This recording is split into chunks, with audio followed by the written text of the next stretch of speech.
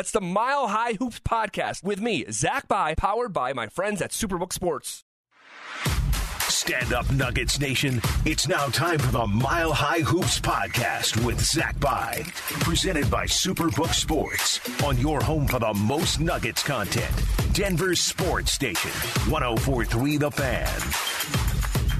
What is up, and welcome to another edition of the Mile High Hoops podcast. As always, I am your host, Zach By, and as always, I appreciate you spending a sliver of your busy day with me here on the podcast, reacting to another Denver Nuggets W.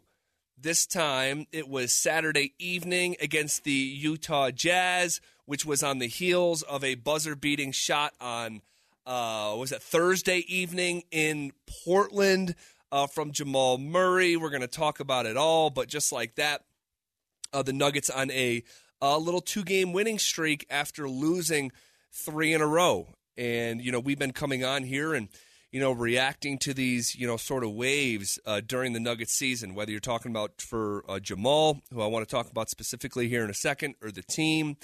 And man, when we last popped on here last week, I was encouraging the listeners that we have to be mindful of the marathon. You cannot freak out. And I saw some full-on freakouts, guys, online. You cannot freak out over stuff that happens in December, in early December at that. Now, it doesn't mean don't react to anything. These games matter, right? But at the same time, be mindful and use wisdom would be my suggestion in terms of sweeping judgments.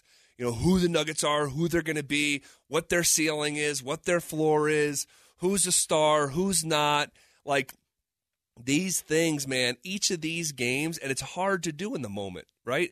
And by the way, I'm talking to myself just as much as anybody else out there, because I get caught up in it too. But each of these games, through the course of an 82-game season, think about that. These games count between 1% and 2% of your schedule. So that what they are for me is they're like puzzle pieces that gets put on a table. Every night is another puzzle piece. And I know you've seen those, what are they, murals or, I don't know, works of art where it's like a bunch of little tiny pictures of like Martin Luther King, and they're like itty bitty, and then you put them all together, and the artist, then you take like 10 steps backward, and all those little pieces of Martin Luther King create like the larger image that's actually Martin Luther King. Like, that's like what an NBA season is. Each of these games is a little puzzle piece on the table. So while it was incredibly noteworthy that the Nuggets lost 3 in a row, and how it looked, and who stepped up and who didn't, and what defense was played and what defense wasn't played, and all this stuff, right? Questioning Michael Malone. I see people online saying fire Mike Malone.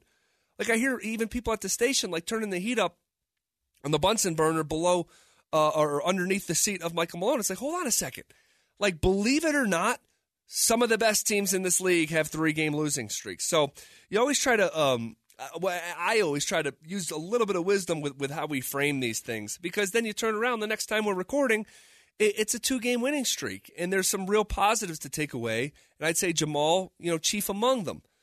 So, but we have to be mindful, and I'll keep this strictly to Jamal here, that this is a season of waves and ups and downs for Jamal Murray. You think about like the last 3 weeks. We came in here talking about, oh my gosh, this guy just shot like 66% against the Houston Rockets. Like, is that a runway for the rest of the season? And then he comes in and has like an 11-point game and really struggles in a separate game where he went for 18 but really struggled from the field. And we're like, holy crap, like, Jamal is down, and he is down bad. And then you look, 72 hours from those conversations, and he is hitting a game-winning shot on the road in Portland to a Trailblazers team that had been playing well and beat you by 25 earlier in the season. And just like that, it's like the number one moment of the year. And then to follow it up on Saturday night back at Ball Arena, Jamal Murray was absolutely fantastic. He goes for 30 points, shot 13 of 16 from the field. He was perfect from the free throw line, which I think is really a low-key signature footnote that we need to keep our eye on. He had 5 assists. He was a plus 11 when he was out there. And you saw from the first couple of possessions in that basketball game on Saturday evening against Utah, a team that beat the Nuggets on opening night handedly. Now, I'll say a lot of guys weren't there that were on opening night, and we'll get to that theory or philosophy in just a second on playing the B team. But you could clearly see Jamal Murray parlayed what happened on Thursday night in Portland into the first, second, third, fourth, fifth possessions of the game on Saturday evening. And he was just feeling himself. The confidence was cranked up. He had a layup. This is the first couple minutes of the game. He had a layup coming down the right side where Jokic broke him off with a bounce pass, on time, on target. Simple, just like lay it up on the right side. But he had complete control of the ball, and he like wiggled it around in front of his face and decides to go under the hoop and, just like make it, not a trick shot, but just make it like crank up the degree of difficulty, but it wasn't difficult at all at the same time. It was like one of those. And when I saw him, I'm like, oh, he's feeling himself a little bit. He's got some of that swag back. So it was just awesome to see, going to the step back, going to the mid-range. It was just really fun, finishing around the basket. He was doing it all on Saturday evening. So really like what I saw. He started the game 4-4 and never really slowed down from there. So absolutely love what you see. But I'll caution myself at the same time as the listener is like, this is not going to be every night. It's not. It's just not. And by the way, let's peel the layer of the onion back even further. Jamal, the reason that he has not been an all-star in his career is because of that C word, right? The consistency. We've talked about it for years here on this podcast, for years. Like the same questions that we had about Jamal leading up to the injury, and now here even after the fact, but for different reasons, right, post-injury.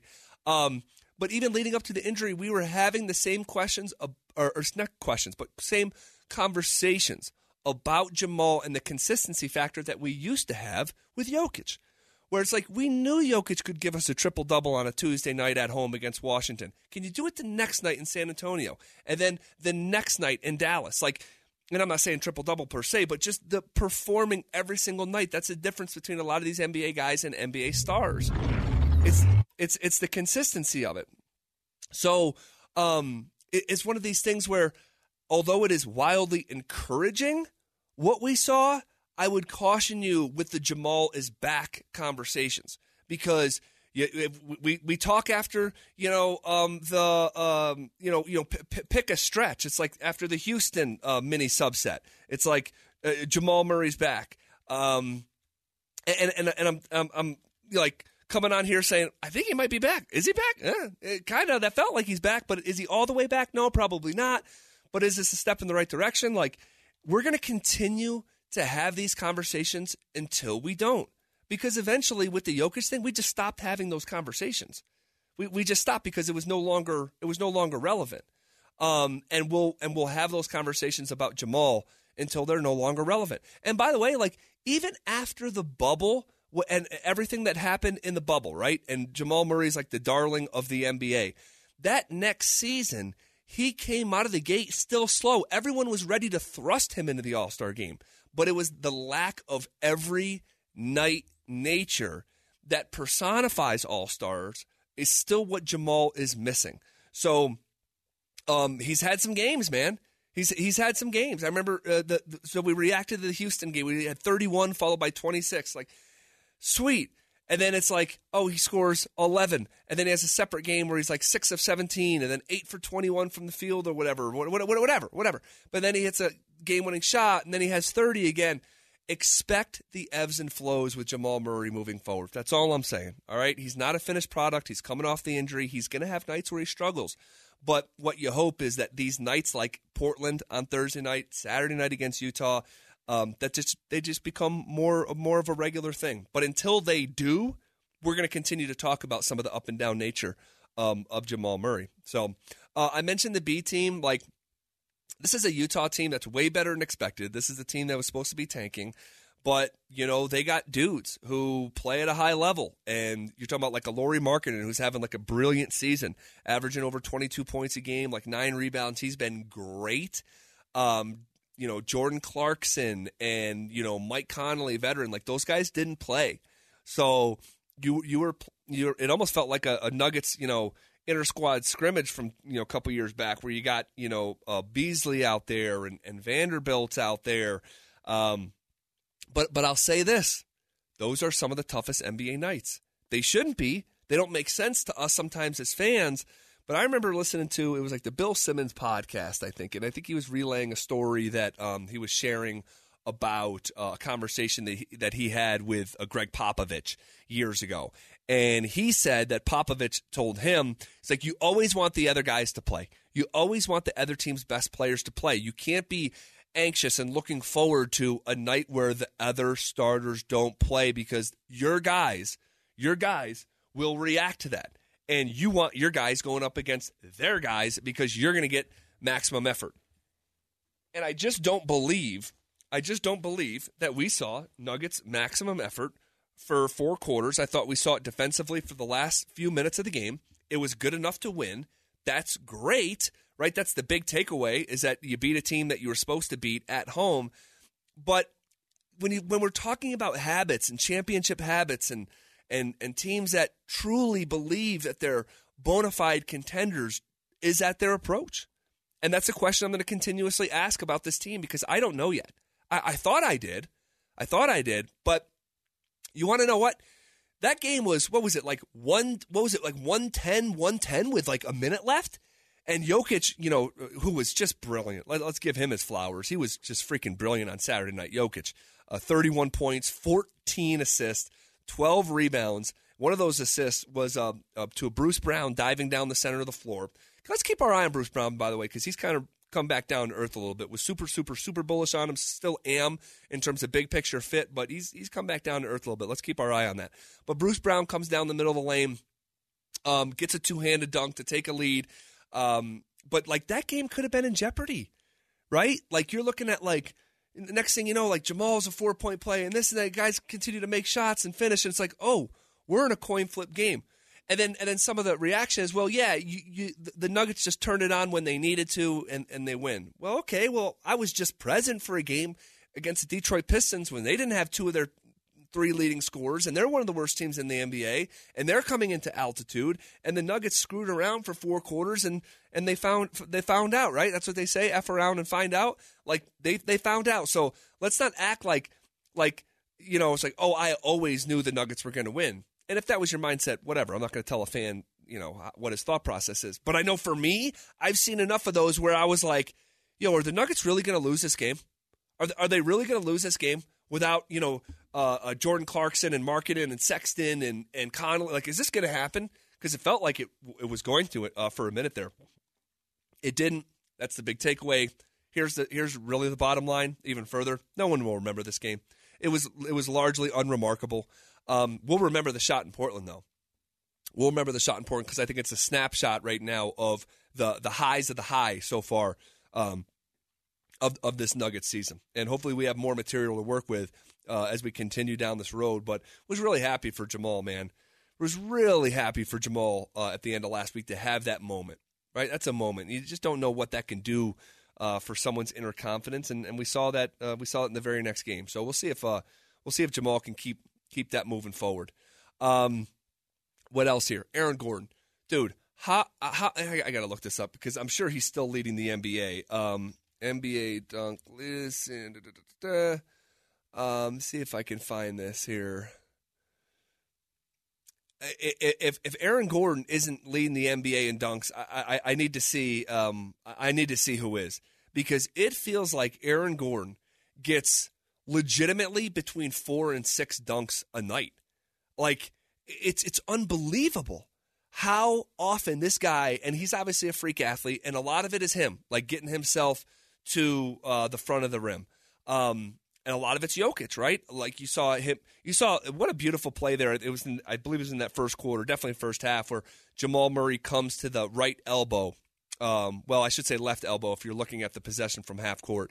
He comes to the left elbow back screens Aaron Gordon's man.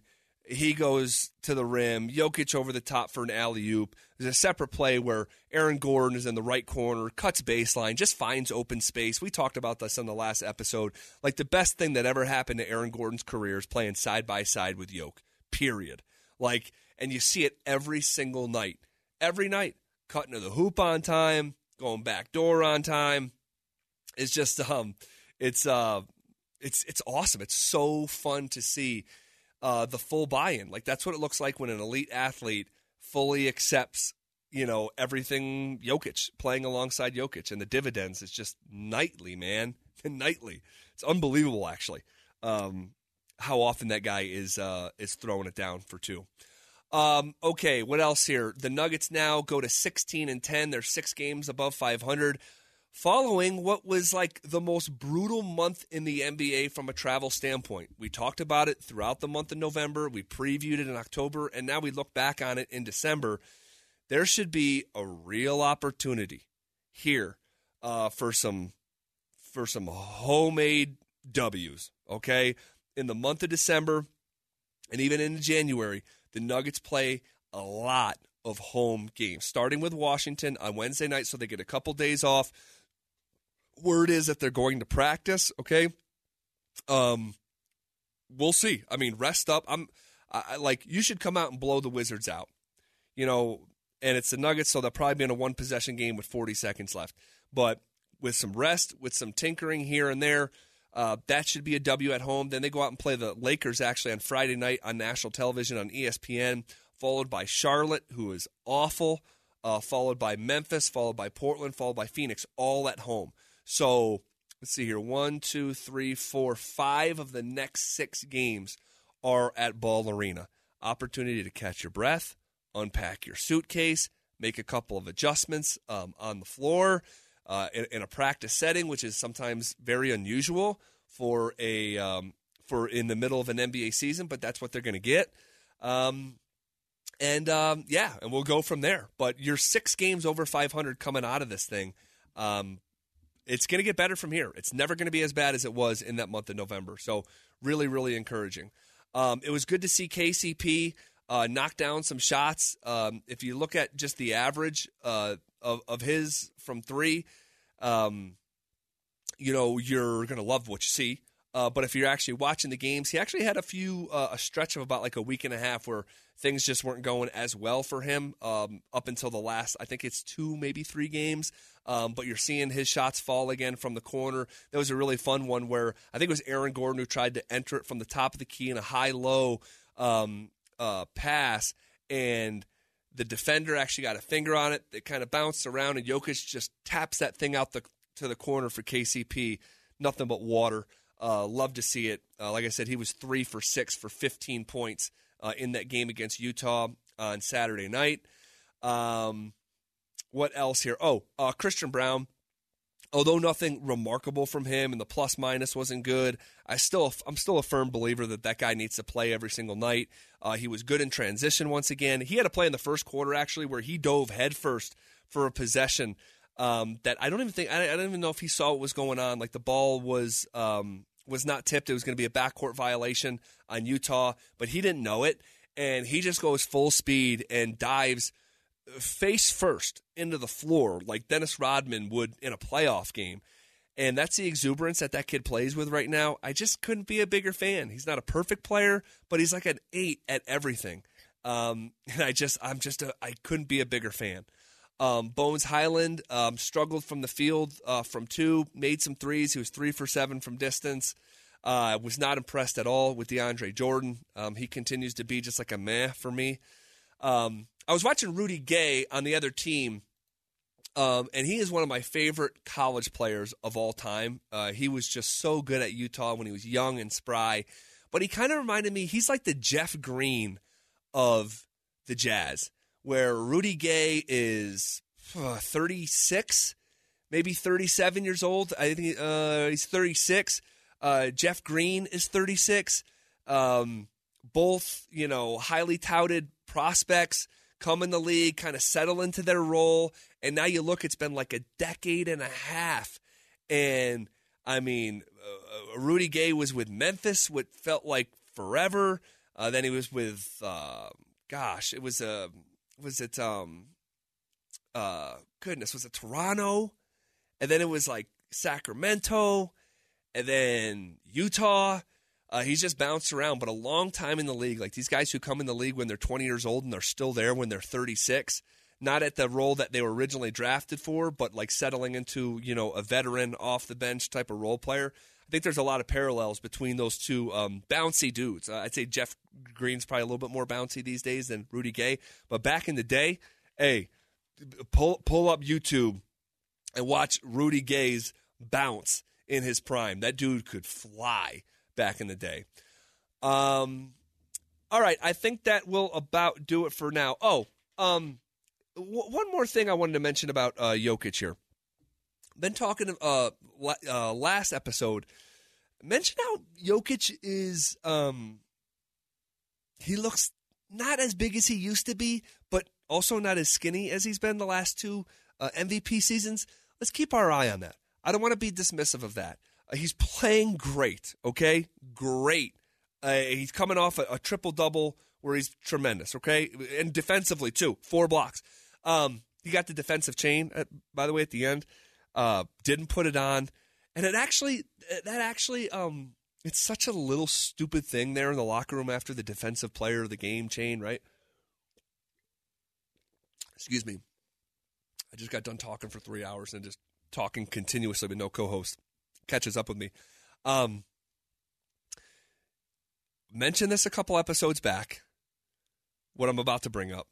Mentioned the weight in the most previous episode. But I want to get back to what I mentioned 2 or 3 episodes back, all right? And I think it's a low-key big deal. It doesn't look like Jokic is having fun. It doesn't.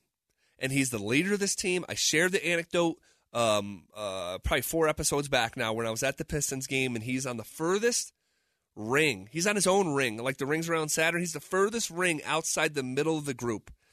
And he's got his hand on the shoulder of the most furthest person. Okay? This is ideally your dude, your leader, your alpha dog. But he's not that. That's not his natural personality, right? We've actually talked about this for years, right? But if you watch the Nuggets on a night-to-night basis, it's been a while since I saw Nikola smile. Think about that. It's been a while since I watched Nikola smile. Maybe I missed one, but I don't think I did. I don't know what's going on in Nikola's life. I don't know if he I think I jokingly asked a question. I forget whether I said it on the radio show or here on the podcast. Are we sure Nikola loves basketball? Get him around those horses, he grins from ear to ear. Does he love basketball? Is he connected with his teammates the way that you would hope a championship contender would? I don't know, okay? I'm not going to claim to know. But I do know some of the body language stuff, some of the nonverbal stuff, which is going to communicate louder than any word spoken. And you can see these little microcosms of, like, on the outside of the circle. He gets a defensive chain after the game, like, congrats, Yoke, let's go. And he just takes it, doesn't smile, doesn't put it on. That could have been a funny moment, right? If Yoke puts that on as, like, even just does, like, a thumbs up or something corny as hell, stupid. It doesn't do anything like that. When he's out actually on the floor, it doesn't look like he's having fun. I guess maybe it doesn't matter. But my own like, it's not even basketball, just like sports integrity. Like, I don't know, man. I think you should be having fun. This game is joyous when you're playing it the right way, and when you're playing at a high level and you're winning a couple games and you're back at home, and to not see a smile, I just think that's a little bit unusual, and I think it's something that we should watch. Not that it's going to be like problematic or something. But the most successful teams are often really, really connected from a human standpoint, and I just think it's something that we should monitor here moving forward. So, all right, that's what I got. I hope you guys, your week is off to a great start. I hope you're getting into the holiday season. I hope you're enjoying some of this NBA basketball that is on my TV probably, 4 or 5 nights a week. There's some fun teams out there to watch right now. If you haven't sat down and watched the Celtics, they look like a juggernaut, favored to win the NBA title right now. They're dominant at home. They're terrific away. They're really good. They're really good. If you haven't sat down and watched them, and obviously they played the Nuggets and humbled them in a severe way. But the Bucks are still the Bucks. The Cavs are reshaped and fun. Check them out. And how about the Pelicans? How about Zion? How about the little dust up between Zion and actually it wasn't even between Zion. No one said bleep to Zion. But with that Suns skirmish this past week, the Pels, man, the Pels 18-8. They've won 7 in a row, 9 of their last 10. They are really an interesting basketball team right now. Memphis, still Memphis. They've won 5 in a row at the time of recording. Nuggets figuring their stuff out. The Suns are right on their heels in the 4 seed of the West. The Kings are much better. We mentioned them in the offseason that they could be better. This season, they make that trade for Kevin Huerter. They've been much improved. I'm a huge Huerter fan, hometown connection, know him personally, root for that kid like crazy. But the combination of those guys, like Sabonis and Barnes and Keegan Murray, Huerter, like I said, they're interesting. Davion Mitchell, I mean, they're an interesting team. They're coming up. So yeah, the NBA is in a unique place right now, and you really can't, and especially in the West. There is not really a team that's like that team, right? That it's unsettled right now. What a unique window considering where the Nuggets are at, where you hope that they're going, and the landscape of their conference. It's really interesting, and I can only hope that the Nuggets are fully cognizant of this and approach this next month with a lot of home games. With a sense of urgency and a chance to really propel them to the very top of the West, because I do believe the Nuggets could very well be the number 1 seed in the Western Conference if they continue to handle their business. So we talked about the schedule coming up. It starts with the Wizards at home on Wednesday night after a couple days off. They should handle their business. 1 road game, 4 straight home games. Let's see. Let's talk about this real quick before we go. Wizards, Lakers, Charlotte, Memphis, Portland, Phoenix. Opportunity to go, should beat Washington, should beat Charlotte, should probably take 2 or 3 if you really want to get where you're going, 2 or 3 against Memphis, Portland, and Phoenix at home. The Lakers have been playing they're coming off a win. They strung together like when they won like 5 of 7, but they've stubbed their toe here in the last I'd say probably 5-6 days where they lost 3 in a row before beating the Pistons. Most recently, they have the Celtics on TNT on is that tonight? Let me pull this up. At the time of recording, it's Monday afternoon. Like I said, just got off the air. No, that game is Tuesday. Excuse me. So Celtics Lakers Tuesday. I think Celtics will go in there and hammer the Lakers. But the Nuggets should beat the Lakers on the road. So let's get back to our forecast here real quick before we sign off.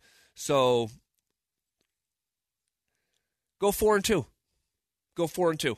Go 4-2 over your next 6, heading into a little quick road swing back to back in Sacramento. One of those weird away and away, both against Sacramento. So, all right, we'll leave it there for now, guys. Have a great rest of your day. Have a great rest of your week. We'll check in on Thursday, reacting to whatever happens at Ball Arena on Wednesday night against Washington, right here on the Mile High Hoops podcast. Thank you for tuning into the Mile High Hoops podcast powered by Superbook Sports. Until next time.